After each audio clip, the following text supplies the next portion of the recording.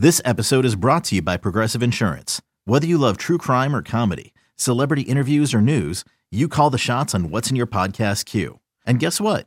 Now you can call them on your auto insurance too with the Name Your Price tool from Progressive. It works just the way it sounds. You tell Progressive how much you want to pay for car insurance, and they'll show you coverage options that fit your budget. Get your quote today at Progressive.com to join the over 28 million drivers who trust Progressive. Progressive Casualty Insurance Company and Affiliates. Price and coverage match limited by state law. What does motion sound like? With Kizikans free shoes, it sounds a little something like this. Experience the magic of motion. Get a free pair of socks with your first order at kizik.com/socks. From producers Matt Damon and Ben Affleck, explore how art and music sustained hope during the siege of Sarajevo, thanks in part to humanitarians and the band U2. Kiss the Future. New documentary now streaming exclusively on Paramount+. Go to Paramount+ to try it free. Terms apply. Welcome to On the Bench. I'm Chris. I am joined by Brendan and Zach. The big three come together to do this episode here on Monday. This is going to be kind of a quick and to the point type of day, so I'm going to go ahead and knock it out and thank all of our sponsors. We obviously appreciate everything they do for us, and we hope you do plenty for them. Sponsors are The Battle's End. Do you like good players? You should like The Battle's End.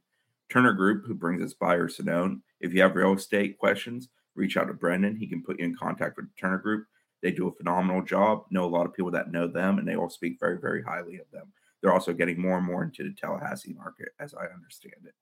Chattanooga whiskey, if you like the brown stuff and feeling a little warm and fuzzy during the cold months, a lot of good options with Chattanooga whiskey. Again, Brendan's kind of your expert on that. I don't know if that's a good thing. I don't know if and I like finally, Football Coach College Dynasty, which can be found on Steam, not Stream. Zach is your expert on that. He has lost many man hours to playing way too much of that game. He's currently in his 83rd season with the mighty Tulane Green Wave. All right, let's get to it. Florida State played North Alabama on Saturday. I don't think anybody really truly cares about the opponent they played or the outcome of the game. FSU wins 58-13, slow start to get it going. But obviously the thing that overwhelmed the day on senior day was a really disappointing end to Jordan Travis's career at FSU. Gets injured on the field late in the first quarter. We're going to dive right in on it. I'm sitting in the box right beside Brendan as that happens. Zach's at home watching the game, keeping up with us. So I'll start with you, Zach, the home view of that. What was the initial reaction when you're watching the CW network and you see that moment happen? Did you realize in the moment what had happened? Okay, so I'm not going to lie. I was on and off watching the game in the first quarter. Was watching it like via my phone because I was at this like Thanksgiving get together with my girlfriend's family, and they were not obviously watching TV. We were spending time with family, and that was going on. So I start seeing people react to the Jordan injury on social media, and I tuned into the game right then, and it was just, devastating. You could tell right away from how the play developed that it was not good. I didn't see like a close up until a little bit after, but yeah, just I can't imagine. Like I do really want to hear your guys' take on this being in the stadium for this going down, but I just immediately pit in my stomach. Like it couldn't have happened on a worse night for Jordan. I mean, senior night, his last time in Doak, just super emotional. And honestly, I was like, my girlfriend kind of came up to me, is like, "Are you okay?" I'm like, "Yes, I'm fine." But I definitely was like shell shocked after that. I could not believe that had happened. Did the CW truly show it like repeatedly? Yes. Multiple blows my mind that they did like that. 5 times, anyway. I think in total. Yeah, I digress on that. For a glimpse behind the curtain, like FSU Sports Info had to tell them to stop doing it. Yeah, I don't know if it's a written rule, but I feel like it's definitely an unwritten rule of TV of like catastrophic, horrible injuries. Like you either warn folks you're about to show it, or you show it once and you're done. And they didn't play it. They were showing it like coming back from halftime. So like that, I think that was the final straw. It was like, okay, like that's too much. Yeah. All right. So me and Brendan are 9 stories up in Doak Campbell, home sideline in the press box, living our life through our binoculars as we love to do during games. I'm watching the O-line on that play because I was just kind of focusing on how they were doing what they were doing. And Brendan's watching Jordan as he scrambles. Jordan scrambles 16 yards, get to the Seminole head, gets hit, goes down, looks a little awkward real quick. But Brendan immediately, I think, says to me in a whispered voice, I think he broke his leg. And for myself, like, I have 2 immediate emotions. One is, well, that's god awful. Like, lower leg injuries bug me as someone who's had knee issues in their life. Makes me ultra uncomfortable. I don't enjoy seeing them. Honestly, I haven't actually seen Jordan's injury. I have not actually watched the breaking of the leg or whatever actually occurred because I don't have an interest in seeing it. It disgusts me. But obviously, I've seen the moment. I see him on the ground. I see him getting air casted, carted off, going to the ambulance leaving, so on and so forth. So in the moment, first thought is, man, that's a horrendous way for that young man's career to end because of everything he's meant to the program, and we'll get more into that. But secondly, I go into work mode of, well, we got to write this. Brendan gets to plugging away on immediately writing it. CBS HQ is hitting me up about one of us doing a quick HQ live spot, discussing it live from the stadium. So, 9th floor at Doak Campbell with 80,000 people, cell phone reception is not particularly great. So trying to navigate that was its own feat. You're watching the sideline, seeing Trey Benson struggling with it as he did, as a young man who had a major knee injury, who is extremely close to Jordan Travis and cares insanely deeply about the football team he plays for and the people he plays with. That was really tough to see. And just the other emotions you see, Jameis Winston down towards the end zone on a knee with some of the other 2013 team members and friends of his. He's noticeably emotional while wearing a 13 jersey. And, catching a glimpse of Jordan's family in the crowd, like, just a whole lot going on. And it's super, it's sad. The initial moment is just sad. And truthfully, I was a little angry because that's not how it's supposed to end. That's not the storybook. So all of that goes down. We're going a million miles per hour. Brett, Dane. Well, Dane's actually not with us. He's doing stats. So he's up in the box, but, he comes and sees us during that break. But Brett's with us, Brendan, myself, Kevin Little from X's and Knowles is also up there with us. And obviously the whole press box experience. I think Brendan commented on a comment that Ira made in a moment along the lines of, what was it? Oh, Jordan? Was that it? Yes. And Yeah. I didn't catch that because, again, going a million miles per hour, trying to figure out what we're doing. So we're plugging away. But, like, it was surreal. I don't even know how long the delay happened. It probably was ballpark of like 10, 12 minutes. Yeah. But it felt like 30 seconds. Watching the ambulance pull away, this point. We'll get more into who and what Jordan Travis has been for this program, what he's meant, all of that. But yeah, the emotions of the moment, it was twofold, but it wasn't enjoyable in the least. What about for you, Brendan? Yeah, definitely not enjoyable. I struggle because I think kind of similar mindset with you, Chris, like to feel the emotions in that moment because your mind turns like we're there to document stuff, and so was obviously like saw it through the binoculars, and I don't know what it was about I don't know if I saw the actual break happen, but I didn't normally play ends and I'll take eyes off the binocs, talk to you guys, look into the stats or whatever. And I just kept looking and obviously saw what was a very unnatural way for the foot to be pointing. And that was obviously, I didn't want to say it out loud and be wrong on that, or even being right. Like there's no upside on it. Right. And so I did whisper it to you, Chris, but you saw it and you kind of knew, and it seemed like a bad dream because it just didn't make sense for it to look like that and to happen in that game and a day that's supposed to commemorate what Jordan Travis and all the seniors have been to build this program up back from the ashes to a state of pride, and Jordan to be the ambassador, right? That he's been. It didn't make sense. And we kind of turned to work mode. And I didn't feel it, like it didn't hit me until after I got home and wrote about it. And obviously we had press conference, and again, we're trying to plug away and you're understanding the emotions that are happening around the team. And I felt queasy. I felt unsettled. I had a very similar injury to Jordan in high school. And so having some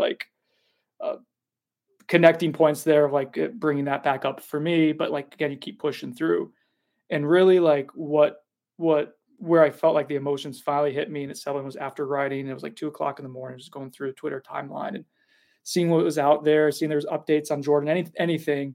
And there was a clip that Logan over at Noel Game Day posted of the touchdown Lawrence Toafili had in the late first half. And the 2013 team was all in the corner of the end zone, got even ready to be commemorated. And they all went and they celebrated with Lawrence Toafili. And that gesture, the way that they celebrated, you could tell it was my first year here was covering this team in 2013. I was in early 20s and those guys were all early 20s, teens. And to see them now in their 30s and a lot of them fathers and for them to try to normalize that as much as possible, because Chris, we're there in the stadium.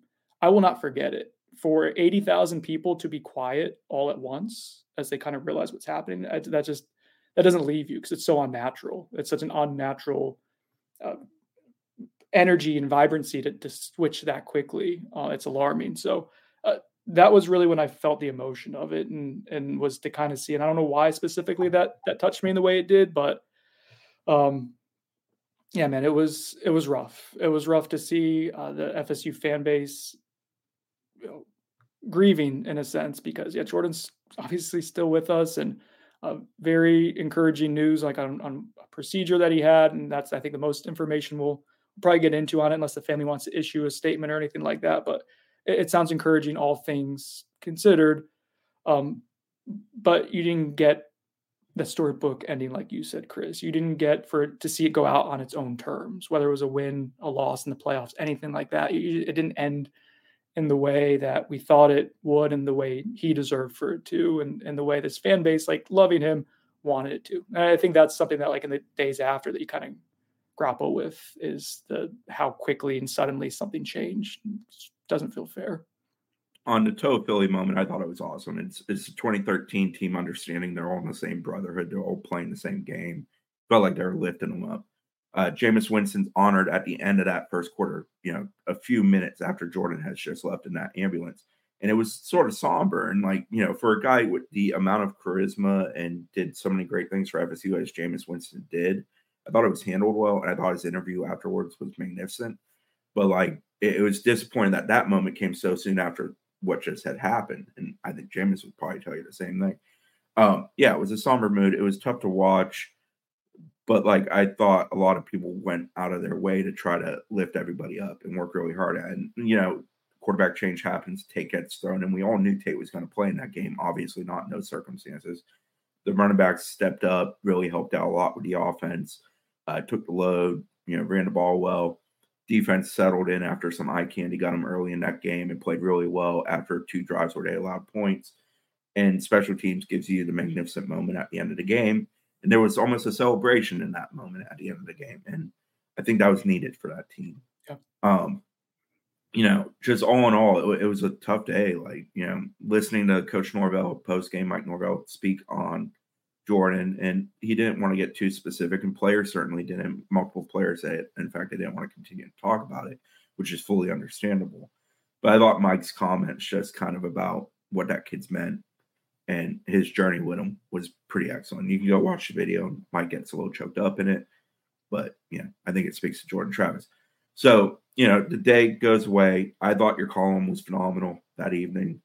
I thought we did a very good job in reality of the last 24 hours of covering Jordan's injury and what it means for program and celebrating him to a degree. I thought we did a good job of being tactful in that and also on point and making good points and also kind of sharing that we appreciate that kid. Yeah. I think it was important to do to share that we appreciate what he's done. That takes me to the next thing. You wrote "Thank You, Jordan" yesterday, which was sort of about that UNC game and that being the moment where you realize, oh man, the dude's a dude. Special. And so you ask people to share their moments, and it's amazing. There's a ton of them. I talked about Jordan and watching him off the field interact with kids. It's great. He's phenomenal at it. For a guy whose time is so demanded upon, he always took time to do that. Should be appreciated. So, Zach, again, going to you. What's your favorite Jordan Travis moment? And to you, just what kind of defines him as a person, a player, and what he's meant to the program? Yeah, I mean, I think for me, my mind immediately goes to 4th and 14, just because of what it meant for the program.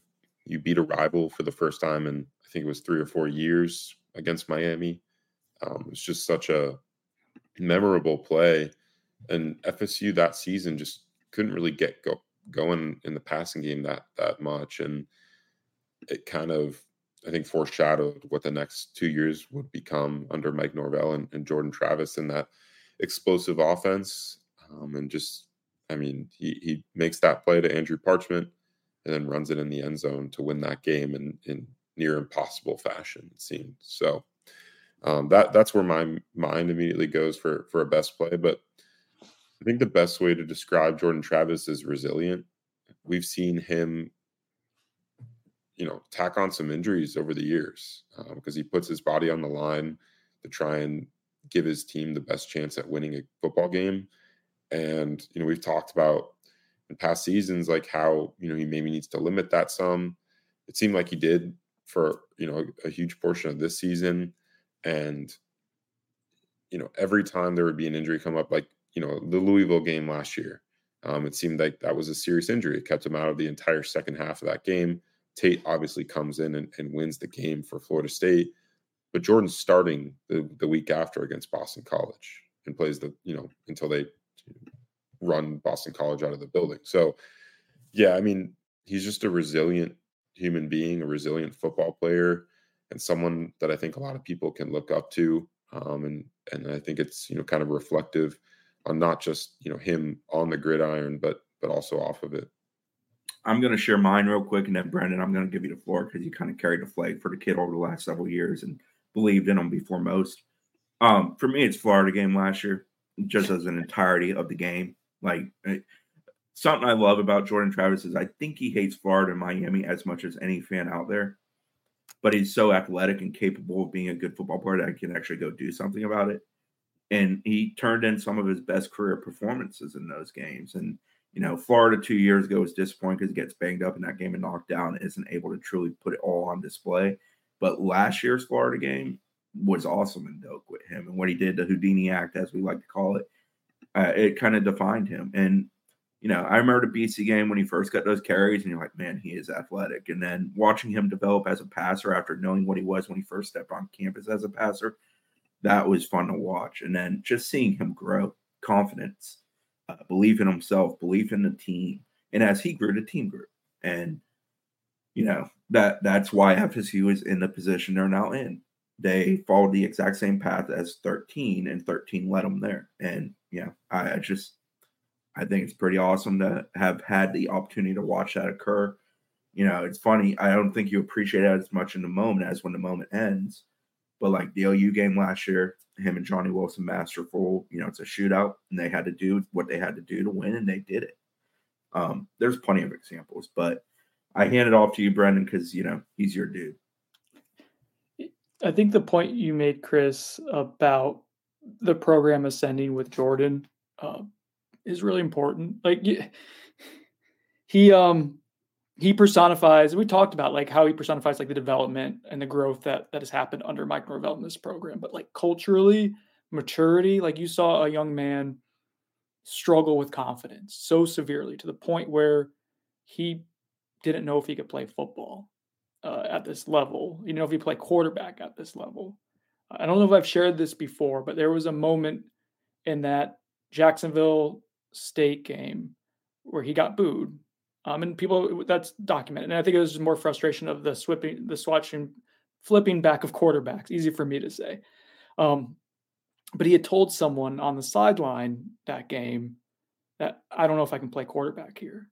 And this was after bouts of confidence already where he talked about maybe quitting beforehand. And so that was something that he continued to struggle with. And to see him break through and get to where he eventually got, and we know where he gets, right? And it is an amazing testament to like Zach's point, resiliency. And for having a strong culture around him and people who believed in him and loved him up, and for him to be able to absorb that. And it is amazing. But where you go from that Jacksonville State game and one of his lowest moments as someone who like loves Florida State, grew up loving Florida State, watching his brother play baseball, like to have that. And then a few weeks later, go up to Chapel Hill and be the starter against a top 10 team, and to watch him run out on the field with a smile on his face. And the smile did not leave his face the entire game. And he made magic happen in that contest, like with his legs, with his arm. You started to see, oh, like there's a capable passer here. It was raw, but there was something there. And that was the moment where I started to believe, like, yeah, he's going to give you a chance to win a lot of football games. And that's what ended up happening. I mean, FSU, the last 2 seasons, 21 wins with him as a starting quarterback. Yeah, he has 28 wins as a starting quarterback, which is second most in FSU history. And he just kept getting better. And again, that's where you feel cheated that you don't get to see the end of it, whatever the end was going to be. You didn't see it play out on that timeline. And the amount of admiration I have for him as a person, just following his story and being able to tell it to some extent the last few years. And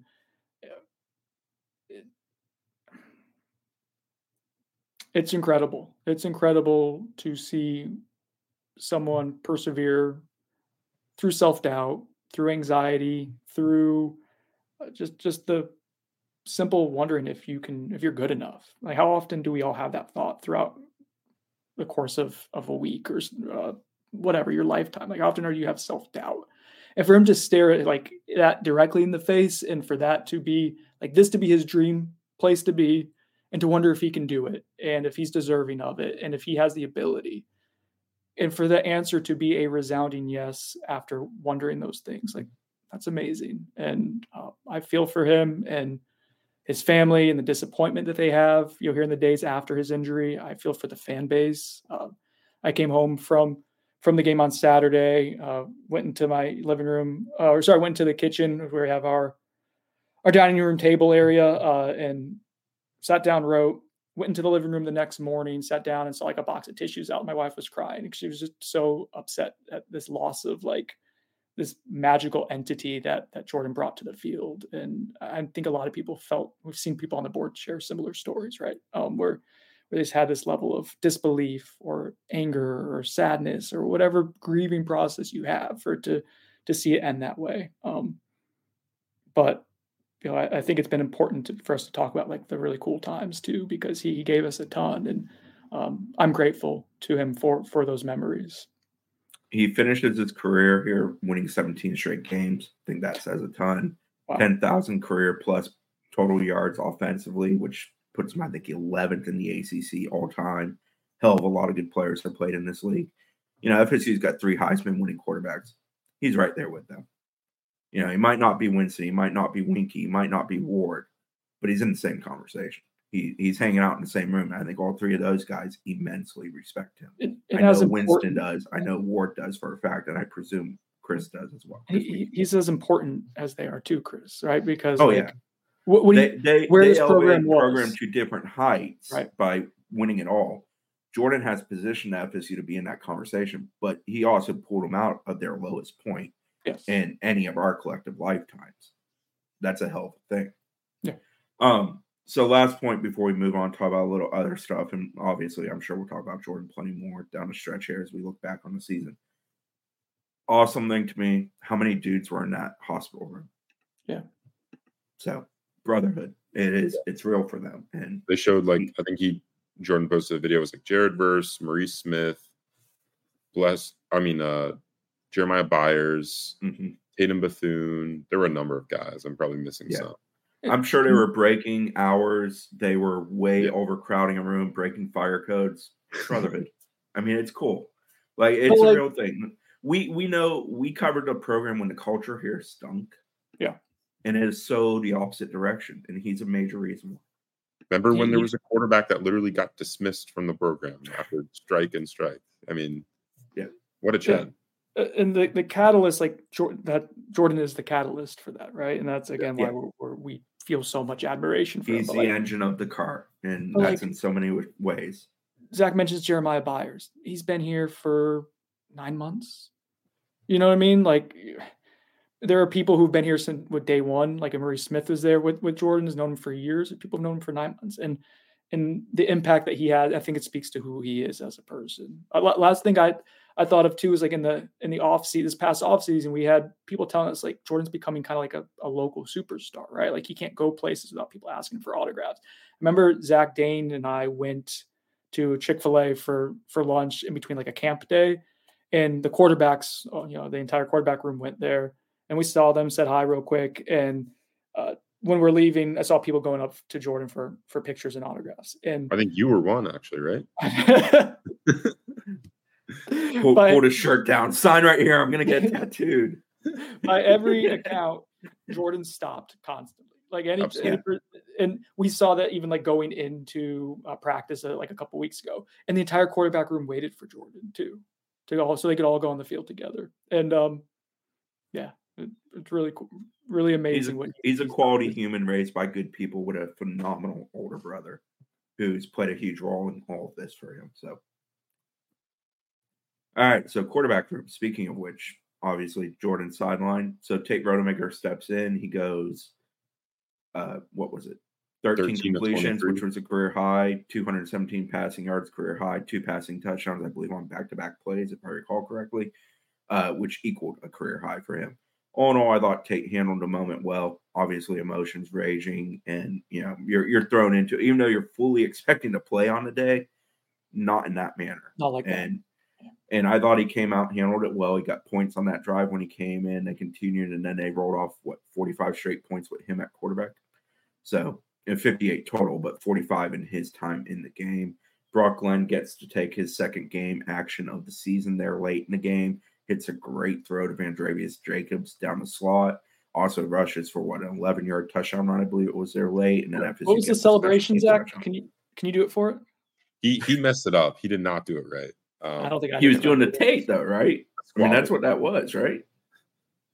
That's like the Tate TikTok video. Isn't that what Tate's doing in the TikTok video? That's what I took it to be from the box. Maybe I'm wrong. I mean, I'm super white. Old men talking about cool stuff. It's I own that completely. Celebration, the squabble. I'm pretty sure that's what he was trying to do because Jordan does that sometimes when he scores, but he did not execute it well. Another day is here, and you're ready for it. What to wear? Check. Breakfast, lunch, and dinner? Check. Planning for what's next and how to save for it? That's where Bank of America can help. For your financial to-dos, Bank of America has experts ready to help get you closer to your goals. Get started at one of our local financial centers or 24/7 in our mobile banking app. Find a location near you at bankofamerica.com/talktous. What would you like the power to do? Mobile banking requires downloading the app and is only available for select devices. Message and data rates may apply. Bank of America N.A., member FDIC. When you need mealtime inspiration, it's worth shopping Kroger, where you'll find over 30,000 mouth-watering choices that excite your inner foodie. And no matter what tasty choice you make, you'll enjoy our everyday low prices, plus extra ways to save, like digital coupons worth over $600 each week. You can also save up to $1 off per gallon at the pump with fuel points. More savings and more inspiring flavors make shopping Kroger worth it every time. Kroger, fresh for everyone. Fuel restrictions apply. So we're not going to get too much into Florida on this one. We will later in the week, and we'll give a ton of love to our sponsors later in the week when we do that. But real quick, future at quarterback, I think we all believe it's Tate short term, without a shadow of doubt, that they're handing the reins to him. I think it's also clear that they believe Brock is the next guy after him, and they are investing in Brock. Yeah. With Tate, all in all, I was comfortable with what he did in the game. I think going forward, you just have to model the game after him. He's a guy who can sling it, so go out there and sling that thing. But make good decisions. Don't put yourself into big negative situations. Pocket presence isn't the greatest. It's not the worst. It's somewhere well in between those two extremes.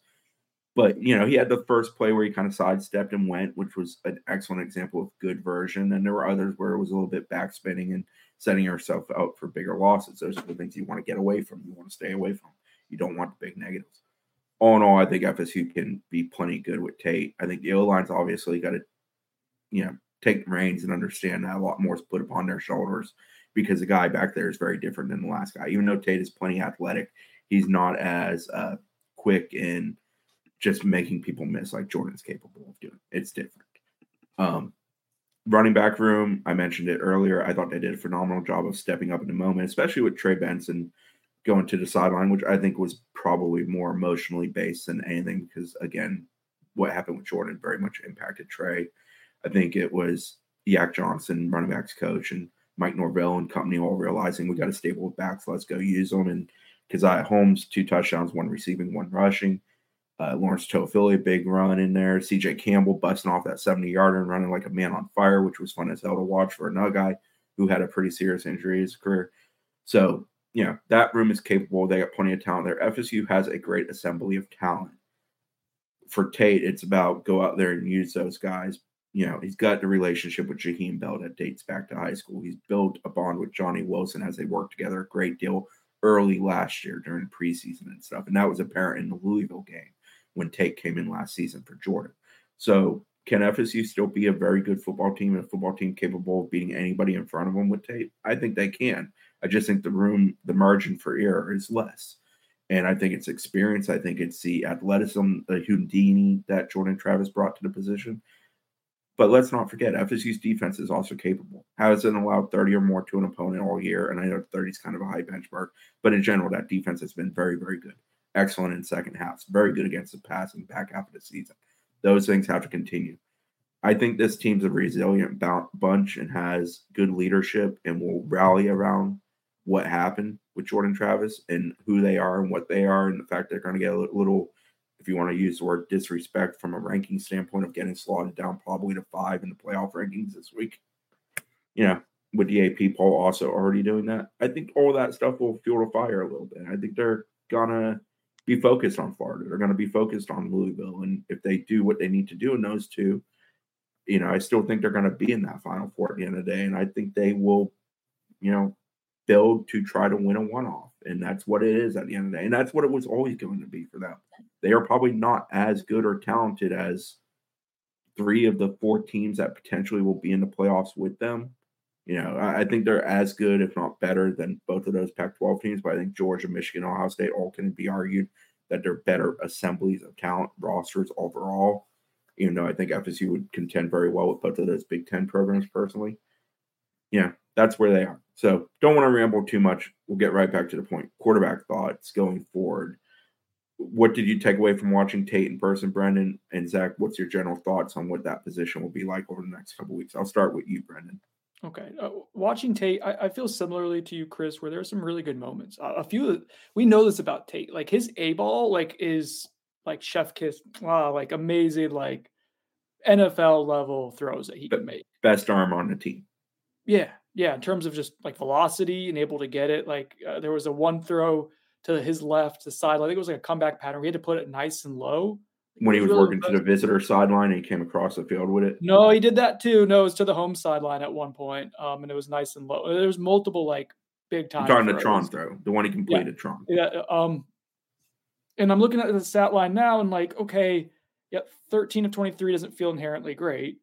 But there was drops in there. There was at least 2 drops that were counted by the stat crew and maybe a couple more, but there was a stretch of 5 incompletions with 2 drops in there. Mike Norvell said after the game, they have to do things to help Tate out more. And that's going to be super important these next 2 weeks. Florida, mind you, we'll talk about later, they're also playing with their backup quarterback. Graham Mertz suffered a shoulder injury and just a badass run. Credit to him. He laid it all on the line and just crazy the amount of poor injury luck that the state of Florida quarterbacks have had this season. All went down, picking up first downs for their team, running the football in key moments, even including Emory Williams last week. Football I wrote about it. It is a cruel game, and injuries are going to happen. But you have to be ready for who your backup has to be ready for that moment. And I thought Tate was. That first drive for him to kind of stabilize was great.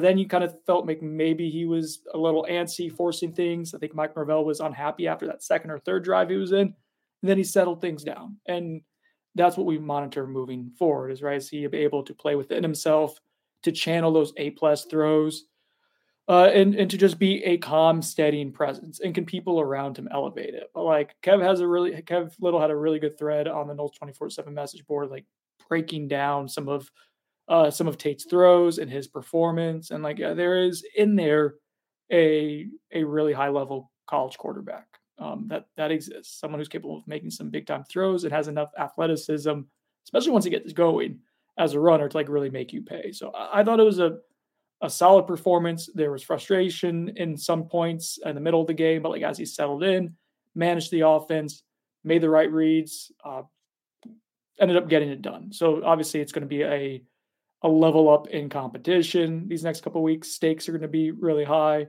have to see how he handles that. So I'll throw it to Zach. Like, what do we see next at quarterback? What are you looking for? What are you trying to glean from these next few weeks from Tate? Yeah, I guess just an improvement in pocket awareness. I think, Kevin's wrote a good amount on that on the site, just about how it's kind of overblown some of the pocket awareness stuff from Tate. And I mean, we're all obviously going to reference that one play where he gets, the ball comes out, the strip sack, and luckily they recover it. But I think against Florida, in that environment with a much better D line, it's going to be tough to, just stand in the pocket and feel ultra comfortable. I don't think UF's D line's like elite. They're definitely good, and it's an SEC front. They're big bodies, and they're going to be able to create pressure at multiple points in the game. I think someone used physically capable, which I thought was a very good description. Yeah, and I think that's ultimately going to tell the story of how Florida State navigates this game. Is Tate going to be able to handle that pressure of, just being in that night environment in the swamp, as well as having, some physically capable defensive linemen coming after him. I'm really, really interested to see kind of what Mike Norvell does this week, what the offensive staff does this week to try and scheme things open and make it much easier on Tate to move the ball effectively, not having to sit in the pocket for 4 or 5 seconds to get the ball downfield. I think with the play of the offensive line, which I think notably in that game was not amazing. There are specific performances we can get into, but not going to call anyone out. Just, that group needs to play better if they want to win their next 2 games. It just has to happen, especially in the running game. I mean, FSU's we'll get into more about UF preview. For Tate specifically, he needs help around him. Other guys need to step up at multiple other positions, and he's going to need to be able to handle the pressure well, which I think we saw glimpses of him doing that against North Alabama, but then again, it's North Alabama. So not so sure that we can trust that performance as a litmus test to what he's going to do against an SEC opponent this coming weekend. We also, if I can make one quick point, Chris, is we've talked about this already on the podcast and written about it, and obviously not the way you want to get this barometer. You don't want to get to it at this point, but like whether Tate is a guy that you can build your offense around next season. I think we know that Brock Glenn has a really good chance in the next few years, and you're excited about Luke Kromenhoek. But for 2024, like what is Tate Rodemaker going to bring to the offense, and are you capable of it? And I think we get a better idea of it these next few weeks. I think you'll kind of tell where he's at from a maturity standpoint of handling, a big game atmosphere and being able to do that week after week as the quarterback and not to be the one who goes into a game doing that. And so we get that now, and it'll be instructive. It's obviously not the way that we want to get these data points, right? But that is something that we'll get to see as we, obviously we're focused on this season, but like constantly my brain's always going to long-term and big picture stuff. And so that is an element to watch and to understand as well. So tying in Brendan and Zach's comments here on the O-line, obviously Mo Smith got banged up. Darius Washington, who was already filling in at one spot, slides in the center. That group's got to get healthy, but they also do need to play better. And speaking of the O-line pressure, Tate at quarterback, Brendan shared the PFF numbers, and obviously they're limited because he only has so many reps this year. He has 33 dropbacks for passes, but he's 94.1 grade when he's kept clean. So he is a guy that, like, when he's allowed to be completely comfortable, probably 3 seconds plus in that pocket to let it rip, he's ultra successful. The numbers are drastically worse when he's not kept clean. And that's a big question. Some of that, though, also comes with every experience for him in his career to this point outside of one is being plugged into a game. And in two of those situations, this past week in Louisville last year, it's being plugged in after an injury to Jordan Travis.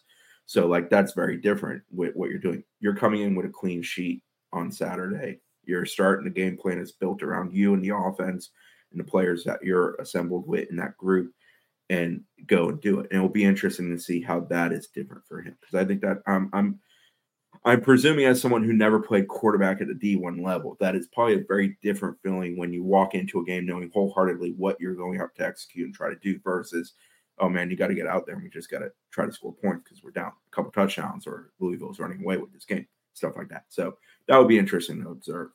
Want to get us out of here pretty quick. Didn't want to hold you guys up too long, but a couple recruiting things. So I'm going to hand it off to Zach. One, you dropped a crystal ball on who? Kai Bates. He's a why? Top 100 DB out of Orlando Edgewater. I view Florida State as the front runner in his recruitment. I think it's FSU versus Tennessee. He decommitted from LSU last week after visiting FSU for the Miami game. And since then, FSU's been trending. I was working to see kind of where he would end up this past weekend for a visit. He was considering Florida State, considering Tennessee for a possible trip. He ends up staying home and going to the Classic, which is the FAMU versus Bethune-Cookman game at Camping World Stadium. So he attends that game. Coming out of the weekend, I think that's a positive sign for Florida State that he did not make it up to Neyland Stadium and to watch Tennessee. Not that would have been a great experience anyway, because they got blown out by Georgia. But that was a win for Florida State for him to stay home because you got the visit the week before, right? Absolutely, yeah. And there's only one possible weekend this weekend coming up for guys to visit anywhere. Not sure if Tennessee has a home game or whatever, but coming out of this weekend, I do view FSU as the front runner, and we'll see kind of what happens regarding a timeline. One other thing I'll mention is this past weekend was pretty light from a recruiting standpoint, and that was always sort of the plan. Jason Sandamella, to our knowledge, did not show up. I did not see him. I saw the Clearwater Academy International group, did not see him with that group. I think probably the best player that showed up that's not already committed to FSU is 2025 four-star linebacker Zay Rainey Seal. It's Zadrius is actually his first name, but he goes by Zay. He is from Seattle, Washington. He is a young man that camped here in June. He did a small group camp with a few guys from the Washington area and a group from Tampa that came in kind of in between camp sessions. He was awesome. Mike Norvell and Randy Shannon, like watching him go through the athletic testing portion of it, like you could see it. It was like, certain sayings I'm not going to use because we've done a really good job keeping this podcast clean. But they very quickly beamed over to him because they realized he was pretty athletically special. And then everything else they put him through, they really liked. He got offered that day. He loved meeting with Mike Norvell that day back in June. So when I asked him, why did you make the 3,000-mile trek from one corner of the country to the other to watch FSU play North Alabama, an FCS opponent who's not very good? He's like, largely because of the coaches, Mike Norvell and Randy Shannon. He's built a good relationship with him. He really likes Norvell's messaging and just how he is, and it stands out to him. He wants to get back for a spring practice to see how they practice. Yeah. I'm never going to bet on FSU winning a kid that has to take that long of a plane ride, but he does seem like a kid who's legitimately very interested. And for the fact that he came back for the UNA game, I think it speaks to that too. Yeah. All in all, go ahead, Zach. No, I was going to say he was originally scheduled to be at the Miami game, but I guess he couldn't make it, so he rescheduled. Yeah, it was a travel issue for him apparently. Gotcha. Yeah, I mean, like you said, not a big recruiting weekend. I know. I'll address this now. I know there was a lot of buzz surrounding 5-star wide receiver Jeremiah Smith, the Ohio State commit, Florida State last week. We played into that some. I will say this. Like, I know Brendan put out an article kind of gauging flip targets and the percent chance Florida State had to flip those targets. And I'm in the same boat as Brendan, 51%. Towards Florida State with Jeremiah Smith right now. I don't think we need to get into timelines or anything like that, but I do think FSU has a better chance than not to flip Jeremiah Smith from Ohio State. And I think that's kind of the first time I said on the last podcast that I had moved from possible to probable. I'm still in the same boat coming out of this weekend. Still a lot of variables going on with that recruitment. Ohio State's playing defense. You got Miami offering his high school quarterback to try and, make a move there, I think, is what that move was about. We'll see if that pays off for them. But yeah, this is a recruitment I think we should continue to track closely. We'll kind of see how it unfolds and shakes out over the next few weeks. We do know that he has an OV scheduled to Florida State on the December 8th weekend. I know he had originally said he thought it was the week before signing day, but I believe it'll be the 8th because if Shamad wins out, which they're, expecting to do in the playoffs, that's his high school team. They'll be in Tallahassee for the state championship game that weekend. So a lot of those guys that will be there will likely just, go from the title game to being on that official visit weekend. And I think move them in that weekend if you have to. Yeah. Don't let them leave Tallahassee. Hey guys, buy our Sonone real quick. You ready? Oh, brought to you by the Turner Group. The Turner Group. Becky, buy our Sonone. Nothing says authentic like offering a quarterback in late November. Clearly interested in that player. Who's in your backyard? Who you've gotten ample opportunity. I'm going to Sonone that. I don't think it's super. I don't think it's a super genuine premise. Brendan made it 43 minutes without getting into the Miami goes, but I mean, he even said something nice about Miami earlier in this podcast. Needling, I did. Oh, I liked Emory Williams as a recruit, and that was that sucked. Yeah. All right, guys. Anything else? Hay in the barn. I like. We had a poignant, thoughtful podcast, and I derailed it at the end. So back on brand. I did have a nice woman come up to me this weekend, says she loves the podcast. She did wish I had less poop jokes or talk during it. So we made it also 43 minutes without poop talk. Chris, wrap it up before he. Yeah, good point. All right, so one more time, thanks to our sponsors, Battle's End, Turner Group, who brings us Buyer Sonone, and Becky, Chattanooga Whiskey, and Football Coach College Dynasty, which can be found on Steam, not Stream. Not Stream. We will be back later this week. We will talk plenty about Florida. Real quick on Florida, Zach brought up capable defense, but defense has also been kind of, beat to hell by LSU and Mizzou the last 2 weeks. They're 91 in the country in total defense, and they're allowing almost 28 points a game. Just keep those things in mind as you move on from this past weekend, the disappointment of what happened with Jordan Travis, but also celebrate the good moments. Remember that in the end with him. And you look forward to this weekend's rivalry and hopefully Tate becoming Tate the Great.